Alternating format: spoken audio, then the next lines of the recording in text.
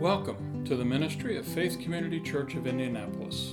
We pray this message by Pastor John Roberts is a blessing to you.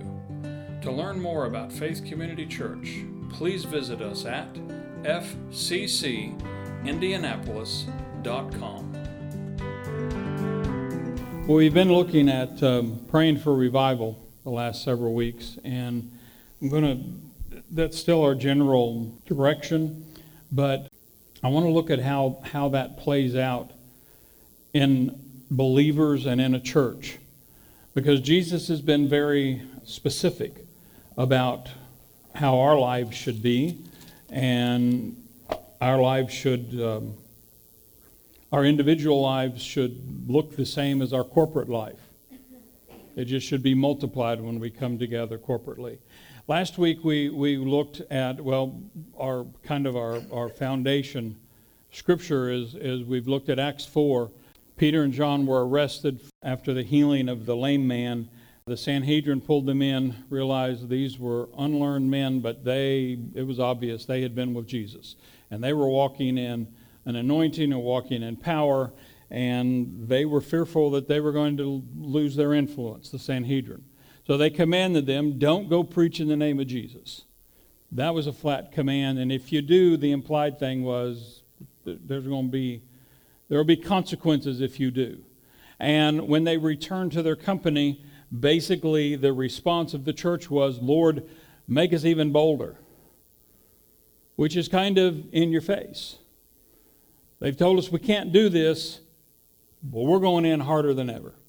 We're going to declare Jesus, what he did, who he is, and we're going to, and they very clearly said, we want you to help us be bolder by confirming through signs and wonders and healings and miracles.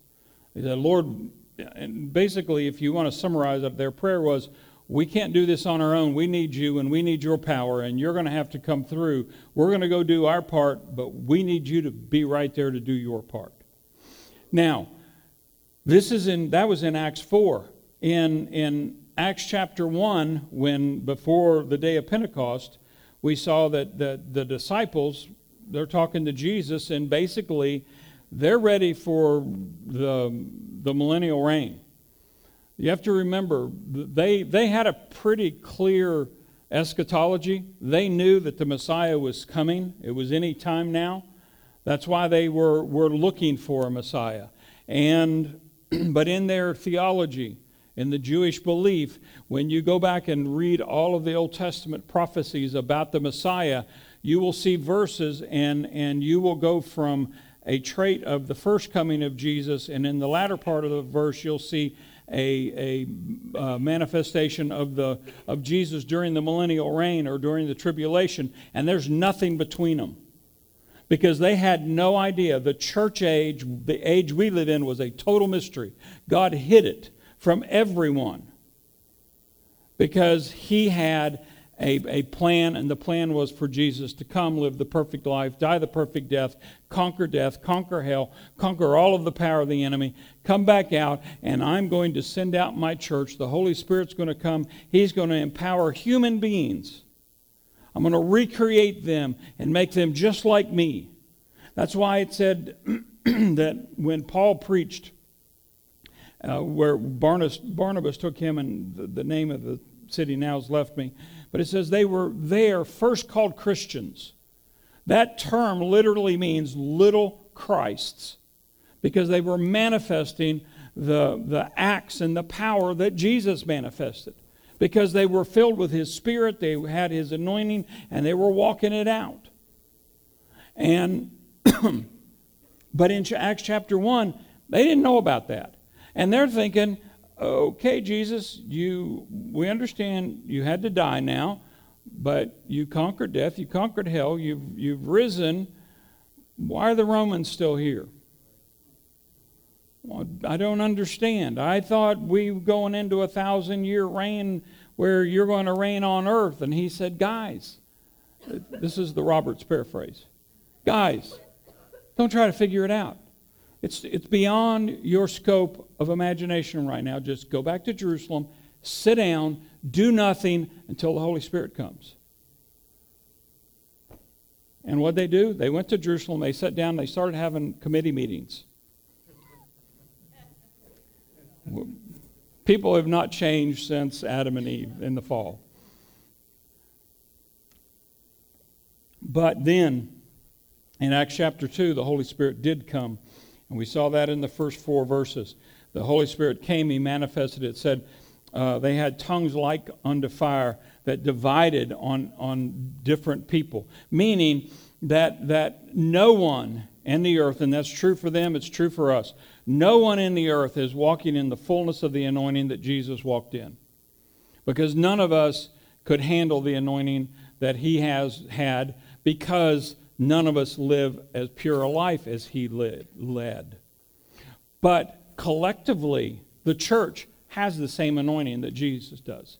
Each of us have a portion of His anointing to complete the task that He has given each one of us. And the bigger your task, the bigger your, put it in human terms, the bigger your task, the bigger your budget. If you work for a company and your task is sorting these things into 5 different kinds of buckets, you're probably not going to have a budget. You're just going to have a workstation, and here's your supply, here's where you sort them, and you do your job. If you're a senior vice president and you're supervising a couple of thousand people, you probably got some authority and you've got a budget and you've got some power behind you. And when you say to someone, go do this, they go do it. Church is no different. You have different people, have different tasks and different assignments, and the different tasks and the different assignments require more of an anointing than other people do. Now, don't mistake that and think, well, I'm not as valuable as someone with a greater anointing. Value has nothing to do with it. I saw this little thing on Facebook this morning. It was a picture of 2 quarters. And one brand new shiny, one was dirty and nearly wore out. They're both worth 25 cents. You take 2 $100 bills, one crisp and new, one, next time it goes through the Federal Reserve, it's going to get pulled out and chopped up because it's wore out. They're still both worth $100. Your value does not come from the anointing you carry or the task that Jesus has assigned you. Your value comes from who Jesus made you. And He values you as much as He values anyone. That's why Paul went through long, excruciatingly long lengths in Corinthians to saying, look, when you look at the body, you can't say, oh, I'm an eye and you're just an ear. Where would the eye go if he couldn't hear? And if you want to fully understand it, think about your toes. Most of us don't really expose our feet too often. My wife has been on me for years. You need to go get a pedicure with me. Let them work on your feet. And it's like, ain't no way. I'm sorry, honey. You go, you love it. I know you do. Go do that stuff. But my shoes and socks ain't coming off in public. Nobody's going to see that. But I do remember a day, now in high school, I lifeguarded all through high school and through most of my college. So I ran around barefoot all the time at the pool. Last day of the pool being open, we didn't have a big crowd, just a few people, and I was playing with some kids, like I usually whistled them down and told them they couldn't play. And I was chasing this little kid, and they just stopped dead in their tracks, and my foot kept going, and my toes went between, my big toe went on one side of their Achilles tendon and my next toe went on the other side of their Achilles tendon, and that big toe made a 90-degree turn right through that knuckle. I mean, snap, pop, it was 90 degrees. And being, I wasn't thinking, I reached down, saw my toe, I reached down, jerked it back out straight.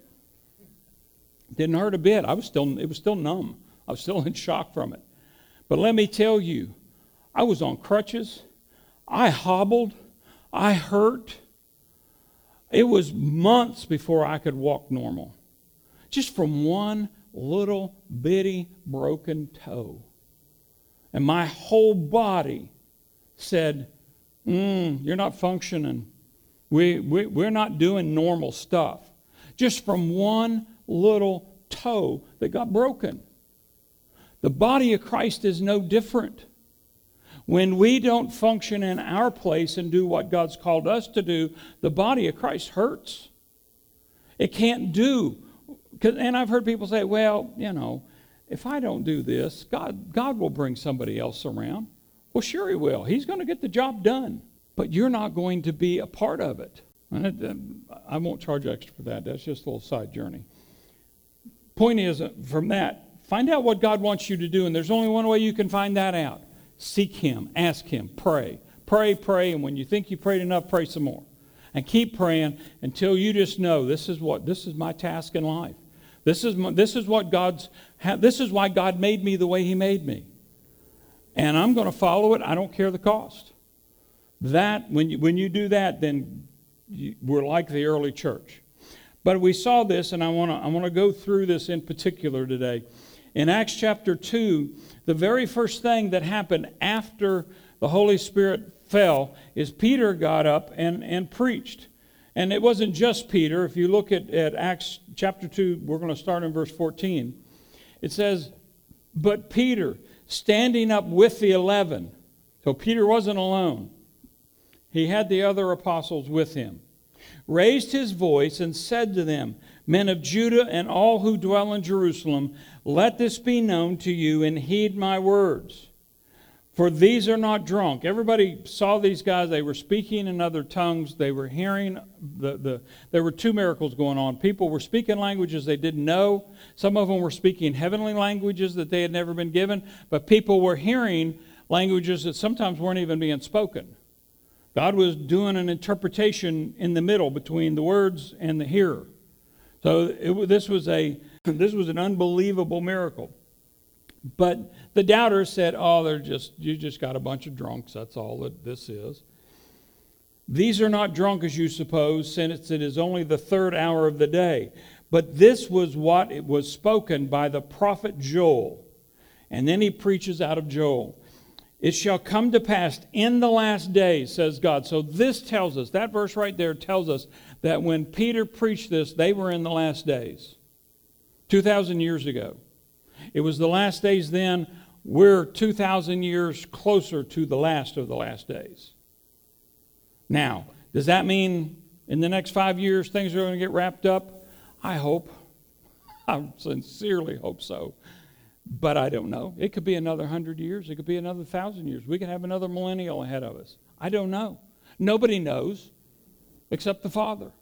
It says, but it shall come to pass in, and you could translate these last days, says God, that I will pour out my Spirit on all flesh.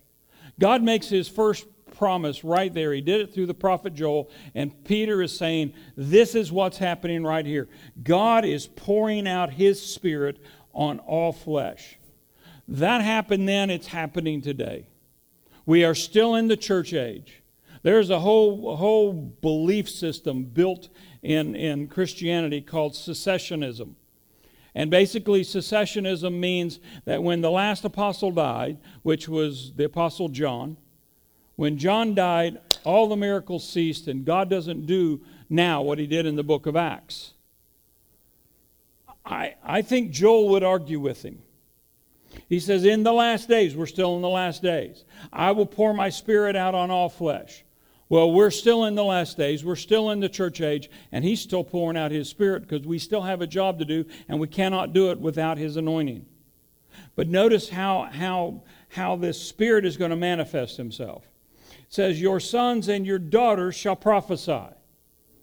Notice, there is no difference right there between male and female. Paul will expand on this later in Ephesians, and I forget the other place, where he says quite clearly, in Christ there's neither male nor female, there's neither barbarian or Scythian, there's neither rich nor poor. Basically, in Christ, all the divisions are gone. Doesn't matter whether you're old or young. Doesn't matter whether you're tall or short. Doesn't matter whether you're fat, you're skinny. Doesn't mean whether you're good looking or ugly. Doesn't matter whether you're well educated and sophisticated or you're ignorant and not very sophisticated. Makes no difference. God chooses people. But what does He choose us to do? It says, your sons and your daughters shall prophesy. I love that verse, that word right there. The word prophesy there is made up of two Greek words. One is pro, which means beforehand. The prologue of a book is what comes before the book actually starts. It means before anything else, this is going to happen. So this prophecy is happening before whatever it is that they're going to talk about. The second Greek word there that compounds with pro is phemi. And it literally means to speak. So to prophesy means to speak before. Means to declare something is going to happen before it happens. When I see that word and I look at that definition, immediately I go to Hebrews chapter 11. Now faith is the substance of things hoped for. It's the evidence of things that are not seen. I'm declaring this is going to be before I see this in the natural. Now, the really interesting part, though, is the word phemi there that means literally, everywhere it's translated, it means to speak or to say, to verbalize something. If you trace its root back, its root means to bring light to something. It's like walking in a dark house and you turn a light bulb on and suddenly you can see, you can look around and things are, now I see how this is. I kind of had a vision of what I thought this would look like, but with the light on, it's much clearer. You want to get a revelation, if you drive around town and you drive around in your neighborhoods and you think you know where everything's related, and then somebody that owns a plane, a small plane, says, hey, let's go flying, and you get up a couple of 1,000 feet and you find your house and you see this and that and you realize, wow, those are not situated. It's a different viewpoint and things don't look the same from up here as they did from down there. That's what prophecy does.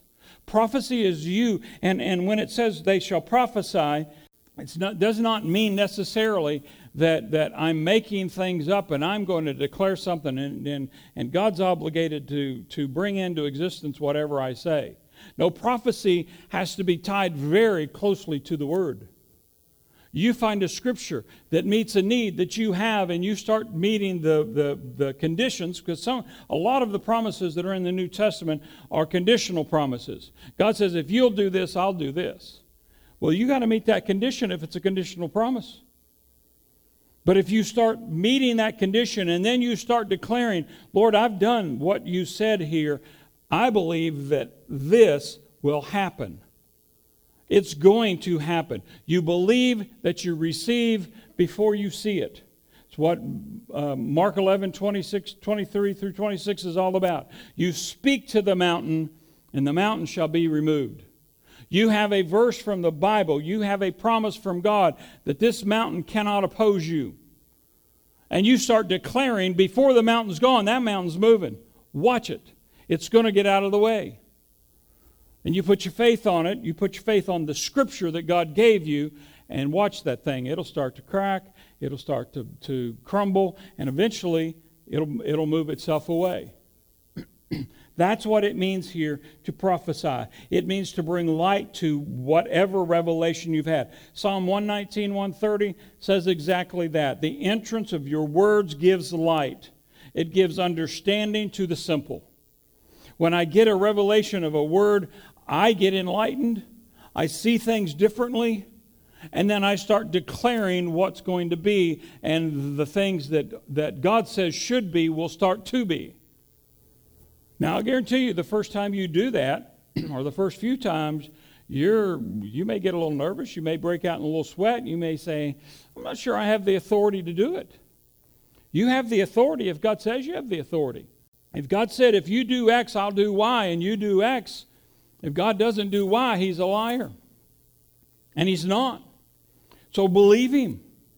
Meet the condition, and then take it up. For a lot of the promises we have, the condition is that Jesus had to come. He had to live a sinless life. He had to die that perfect death. He had to go into hell and conquer it and take the keys of death and hell in his hand and control who goes and who comes, and then ascend up and sit down on the throne. That was the condition. If that's the condition, it's met. We can believe him and start declaring that that's going to be true for me.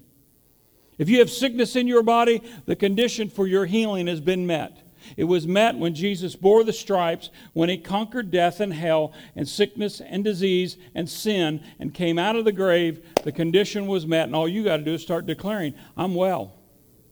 Well, what if things don't change? Keep declaring. Keep pouring light on it. Keep pouring light on it. The same word that will plant a seed will water the seed. You don't know, you have no idea what the assault may be that you're under. You don't know if you're dealing with some little old tiny imp that has just almost no authority at all, or you're dealing with a prince of the air that's just barely under Satan, and he's tasked with destroying you before God can get you to the ministry that he wants to get you to. You have no idea what you're up against other than the chief demon that you would ever have to face is Satan himself, and he's defeated. Completely powerless, except for one thing. He can influence you to use your mouth against yourself. I want to go back to this word prophecy. I want to look at Ephesians 5. I just want to read this. Ephesians chapter 5, verse 1. This is Paul talking. He says, be imitators of God as dear children and walk in love. Walk in love as Christ also has loved us and given himself for us, an offering and a sacrifice to God for a sweet-smelling aroma. Every Sunday we take our offering, we pray over it. You can obey God in the tithe. You can give seed above the tithe. You can be the most generous giver in the world. If you're not following that command to walk in love, it's for naught. It's the only command. Jesus has given us two things to do as the church. The Great Command and the Great Commission. The Great Command, and I'm coming back to Ephesians, so don't lose your place there. The Great Command he quoted or Jesus spoke in Matthew 22. In verse 36, the lawyers came to him. This was on Wednesday of Passion Week. And they came to him because the Sadducees and the Pharisees couldn't agree on which parts of the law were valid for the day. One group, and I don't remember which one's which now, but one group only believed in the Pentateuch, the Torah, the first 5 books of the Bible. The other ones believed that the Torah and the prophets were all God speaking. So they wanted to test Jesus and say, let's ask him what he thinks the greatest commandment is, and maybe he'll tell us something that's not in the Torah. They both agreed the Torah was God. They just disagreed on the rest of it. So they came to him, Teacher, which is the great commandment in the law? And Jesus said, you shall love the Lord your God with all your heart, with all your soul, with all your mind. He quoted Deuteronomy 6:5. And then in 6:5 also adds with all your strength. And then he went on, he said, this is the first and great commandment, and the second is like it, you shall love your neighbor as yourself. He quoted the second part of Leviticus 19:18. He said, on these 2 commandments hang all the law and all the prophets. John said something similar in 1 John. He said, you say you love God and hate your neighbor? You're a liar. Pretty strong words, especially for a prophet known for his love. If you say you love God, but you hate this person, or let's make it even more general, you act hateful towards this person, you're a liar. You don't love God. The love of God is manifested in loving people. You can't manifest loving God without loving folks. And where it gets hard is when in the case of say Jude, when you're running up against people that are fouled with the sins of the world. And they stink. Sometimes it's not easy. Sometimes you need that anointing from Acts chapter 2 to walk in love towards people. It's interesting, though, if you read around that the first commandment there was verse 5 out of Deuteronomy 6. But to read a few verses around this to give you a picture of what even the Jews, who were not born again, who did not have the Spirit of God living on the inside of them, what God was requiring out of them. In verse 1 of Deuteronomy 6, he says, "Now this is the commandment, and these are the statutes and judgments which the Lord your God has commanded to teach you, that you may observe them in the land which you are crossing over to possess." Now keep in mind, as an example to us, God brought the children of Israel out of Egypt through the Red Sea. That's getting born again. We were slaves. We're no longer slaves. We've been baptized into Christ, but now we're in the wilderness. Now we have to confront temptation. The children of Israel were in the wilderness for 40 years. Jesus went to the wilderness for 40 days and was tempted. He didn't eat nor drink for 40 days. You cannot do that without a supernatural anointing. You can't go 40 days without water. A lot of us could go more than 40 days without food. Some of us have extra storage. Don't laugh. But without water, takes a direct intervention from God. Moses did it when he was up on the mountain. Jesus did it for 40 days in the wilderness. But he did it to prove that he was greater than his flesh. Now, his flesh wasn't corrupted like our flesh because he was born of a virgin. He wasn't born with the original sin of Adam. That's why he had to be born of a virgin. That's why the father had to be his father. He could not have a natural dad. If he'd had a natural dad, he would have been born with the nature of sin in his flesh. But he was not. But he still had to confront his flesh and conquer that flesh, even though that flesh had no sin nature. That ought to tell you how hard it is to conquer your flesh. Jesus' flesh had no sin nature, and he still had to conquer it. The devil had a right to come for 40 days and tempt him. He conquered it. But after that, then you come to the next body of water. You come to the Jordan River, and you got to go into the land. You got to possess the land because there's giants in that land. You're not done with your temptation just because you came out of the wilderness. Now, the sad part is most Christians, and I'll include myself in that for the most part, we're still wandering in the wilderness. But we haven't gotten serious enough to conquer our flesh so we can go in and start possessing the land. We can't go in and eat the grapes and drink the honey and walk in the blessings of God because we've never crossed over the Jordan. We've never said, God, this is you said this is mine, I'm going to take it.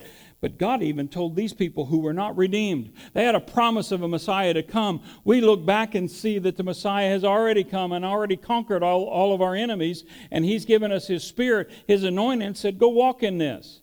And he made these people able to walk in it without all of that. We do so little with so much. Well, let's read on. Verse 2. Let me back up, read verse 1. Now this is the commandment, and these are the statutes and judgments which the Lord your God has commanded to teach you, that you may observe them in the land which you are crossing over to possess, that you may fear the Lord your God, to keep all his statutes, his commands, which I command you, you and your son and your grandson, all the days of your life, that your days may be prolonged.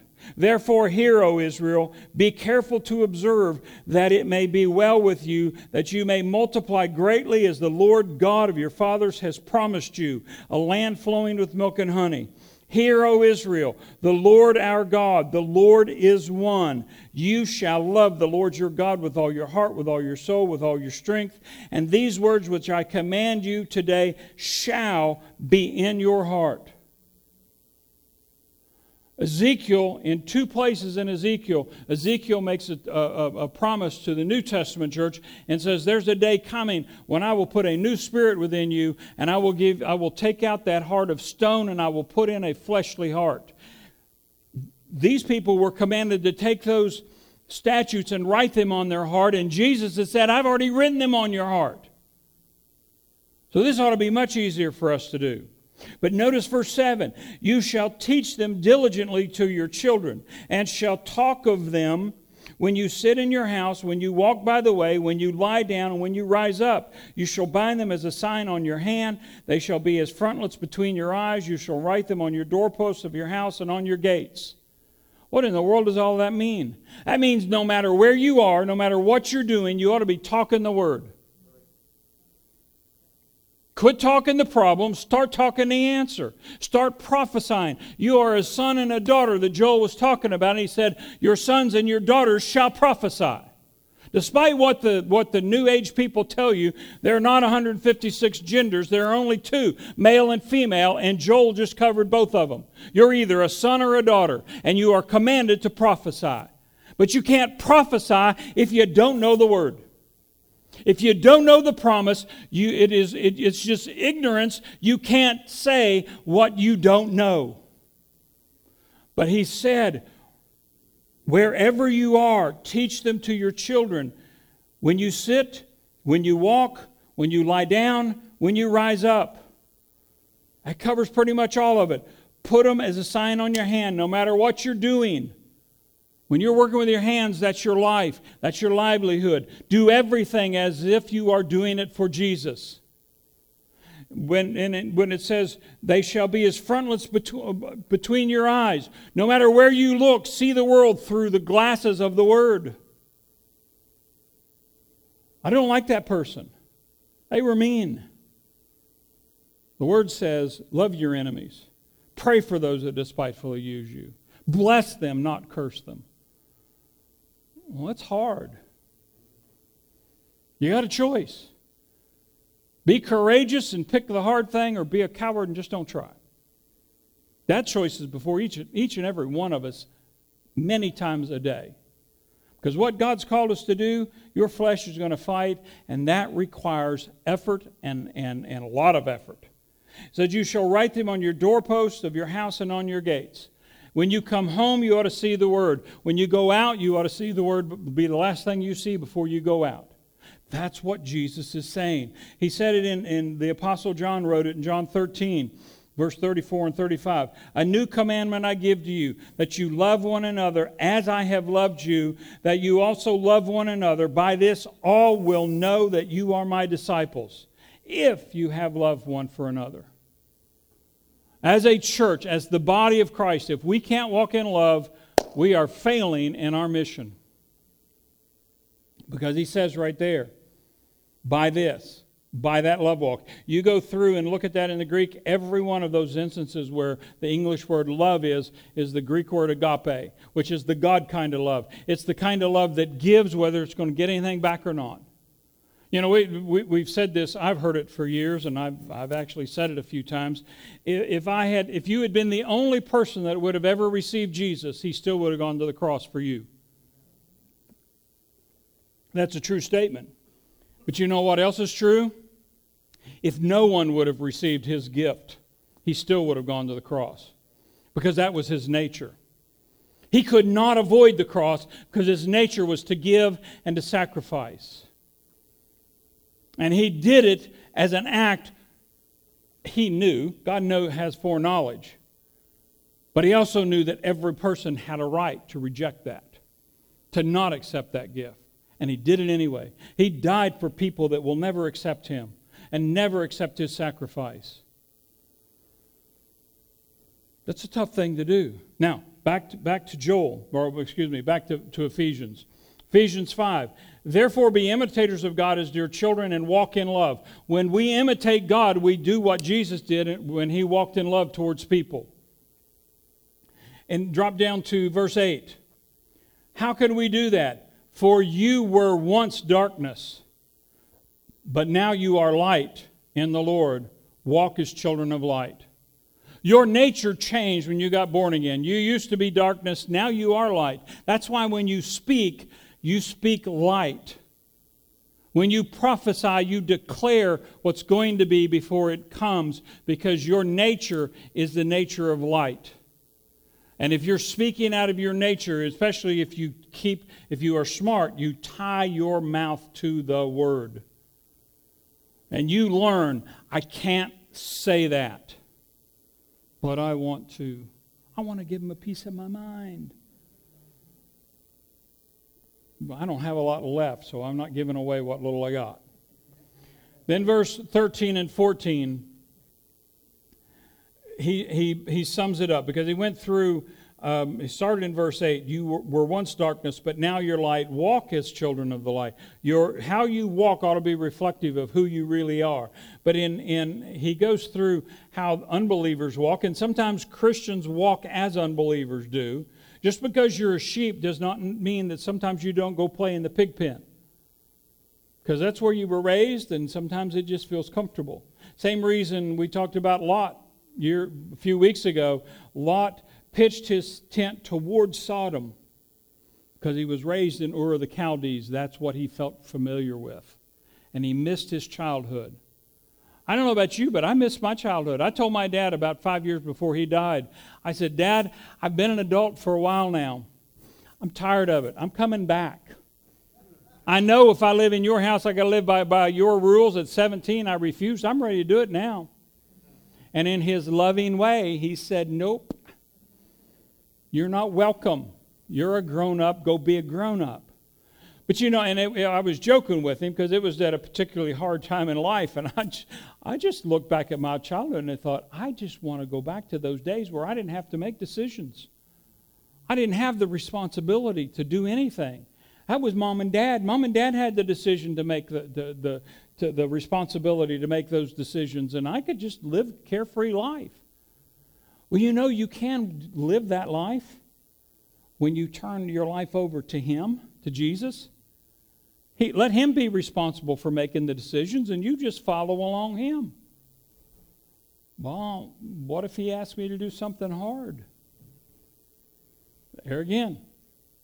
You want to be brave and lead the tough life, walk the narrow walk, or you want to be a coward and just walk the broad walk that's easy because you can just go with the flow. One requires courage, one does not. That's why great is the way to death. Narrow is the path to salvation. Why? Because you got to listen to Him. He has some requirements. Now, verse 13 and 14. This is Paul summing this up. But all things that are exposed are made manifest by the light. For whatever makes manifest is light. Therefore, he says, awake you who sleep, arise from the dead, and Christ will give you light. I'm like every other parent that's ever been. When you have little bitty ones and you go by their room at night, you peek in on them. What's the first thing most of us do? We watch the covers to see if it's going up and down. Make sure they're breathing. Well, that's kind of, really? Anybody here that's never done that with their children? Why? Because people that are fast asleep and deep sleep look a lot like people that are dead. There's only a slight difference. What Paul is saying here is you need to take the word that is light. You are light. You're no longer darkness. You need to take that light and let it expose the things in you that still represent darkness because you're sleepwalking. You're walking around like dead people. I'm telling you, wake up and arise from the dead, and Christ will give you light. If you will start walking in the light that He's given you, He will give you more light. And then when you walk in that light, He will give you more light. It's what we looked at. I don't remember now if I covered this on a Sunday morning or on Wednesday night during prayer. But 1 John 1:9, and the passage is following. It says, I pray that you may be filled with the knowledge of His will and all wisdom and understanding, having a walk worthy of Him. And when you do that, then He will give you more understanding. And He does all that so you can be fruitful and walk according to His will and have a walk that's pleasing to Him. And when you do that, He gives you more light so you can walk in more fruit. So you will get more light. So you can walk in more fruit. So you can get more light. And it's a spiral that just keeps going up and up and up. He gives you a light on something, you walk in it, He says, hey, good job. I'll give you another little task and give you a little stronger anointing, a little bit more light. And now you have more fruit. And then you get more light from that fruit. And before you know it, you used to be walking around sleepwalking and suddenly you're wide awake. You're not acting like a dead man anymore. On TV right now, probably the hottest genre of TV shows are the zombie movies. And it is a perfect description of our world today. The dead are walking around acting like they're living, but all they want to do is eat those that are alive. We are alive. And the zombie world, the people that are dead, they haven't been born again, they'll eat you alive if they can.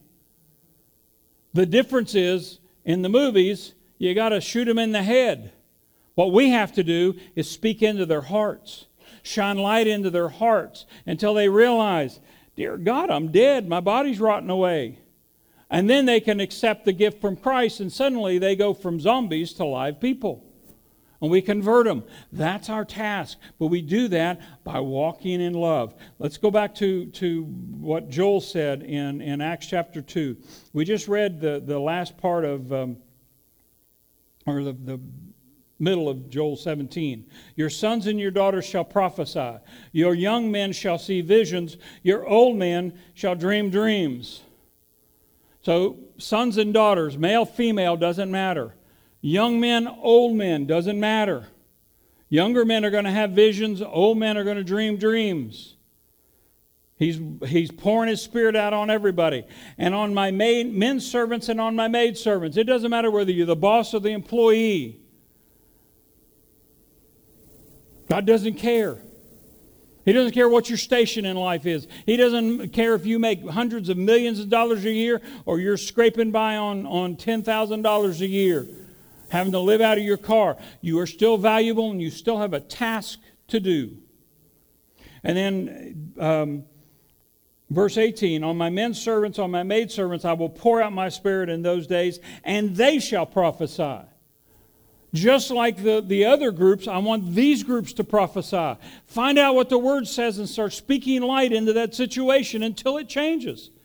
Keep shining a laser beam of the Word on that mountain until it dissolves. And then verse 19, I will show wonders in heaven above, signs in the earth beneath, blood and fire and vapor of smoke. The sun shall be turned into darkness, the moon into blood, before the coming of the great and awesome day of the Lord. And it shall come to pass that whoever calls on the name of the Lord shall be saved. He's saying right there, look, I am going to demonstrate my power. He gives some very specific references about what's going to happen at the very end. But the general truth is, if you are preaching the Word, if you are prophesying, and that prophecy can be in your private time where you're speaking to a problem that's facing you, or it can be when you're with your friends or your acquaintances or you're at work and you just say, hey, do you know what God did for me this week? Oh my Lord, let me tell you. That's prophesying. That's shining light into their world. And you don't know, there may be somebody around the corner that you're not even talking to, but they hear part of your testimony. And it pricks their heart. And God starts working on them for something that you didn't even know you were talking to them. That's what prophecy's all about. It's talking about what God says. It's having the Word before you, whether you're working or lying down or getting up, no matter what you're doing, your whole focus is the Word, the Word, the Word, the Word, the Word. It's the Word that Jesus gave us. And if we're not putting it to work, we're leaving the greatest asset we have. And then the end result is, whoever calls on the name of the Lord shall be saved. That word saved, we look at that and we say, that means people are going to get born again. Well, yes. But the same word is used to mean healed.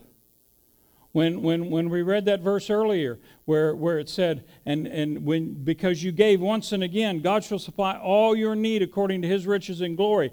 That providing all that need comes from the word sozo, saved. Sozo will heal you, it will defend you, it will protect you, it will deliver you, and it will supply everything you ever need. All of that is wrapped up in God's salvation. Salvation isn't a sky in the pie by and by, but right now I just got to live like everybody else. Sometimes you win, sometimes you lose. Well, the reality is you live in a rough and tumble world. And you're probably going to get some bruises and some you're going to have to be involved in some fights, especially with the devil and with your own flesh. But you never lose until you quit. God has given you the victory. You just need to go in and possess the land. He said it's already mine. You just go in and do what I tell you to do. Well, look at Jericho, Lord. Look at their walls. They're huge. They're thick. We can't fight through that. I didn't ask you to fight through it. Just march around it. And march around it every day and don't say a word. And on the seventh day, shout and blow the trumpet and watch the walls come down. Really? That's all I got to do? Yeah. Just do what God tells you to do. That's all He has. But His greatest commandment is, in everything that you do, you got to walk in love. You got to walk in love. Because if you don't love people, you don't love God. Now, in your heart, you may love God, but let's just face it, sometimes you've been so wounded that you got defense mechanisms up. And somebody pricks that old wound that's never gotten healed, and it hurts. I remember when my toe was broken. I've had a few other broken bones, and they stay tender for a long time. Somebody hits that, and you react. You react out of character, and they say, "Oh, I'm sorry. What did I do? I just barely bumped you." Yeah, but you bumped into a wound, and that wound hurts. So when you bump into that wound that hurts, it's not healed, you get an oversized reaction. That's why we're supposed to walk in love, be quick to forgive, be quick to pray for people. Because sometimes people react out of a past hurt, not a present wound. Thank you so much for joining us today. If this message has blessed you, we invite you to visit us in person at the corner of Highway 31 South and Southport Road, Indianapolis, Indiana, or visit us online at fccindianapolis.com.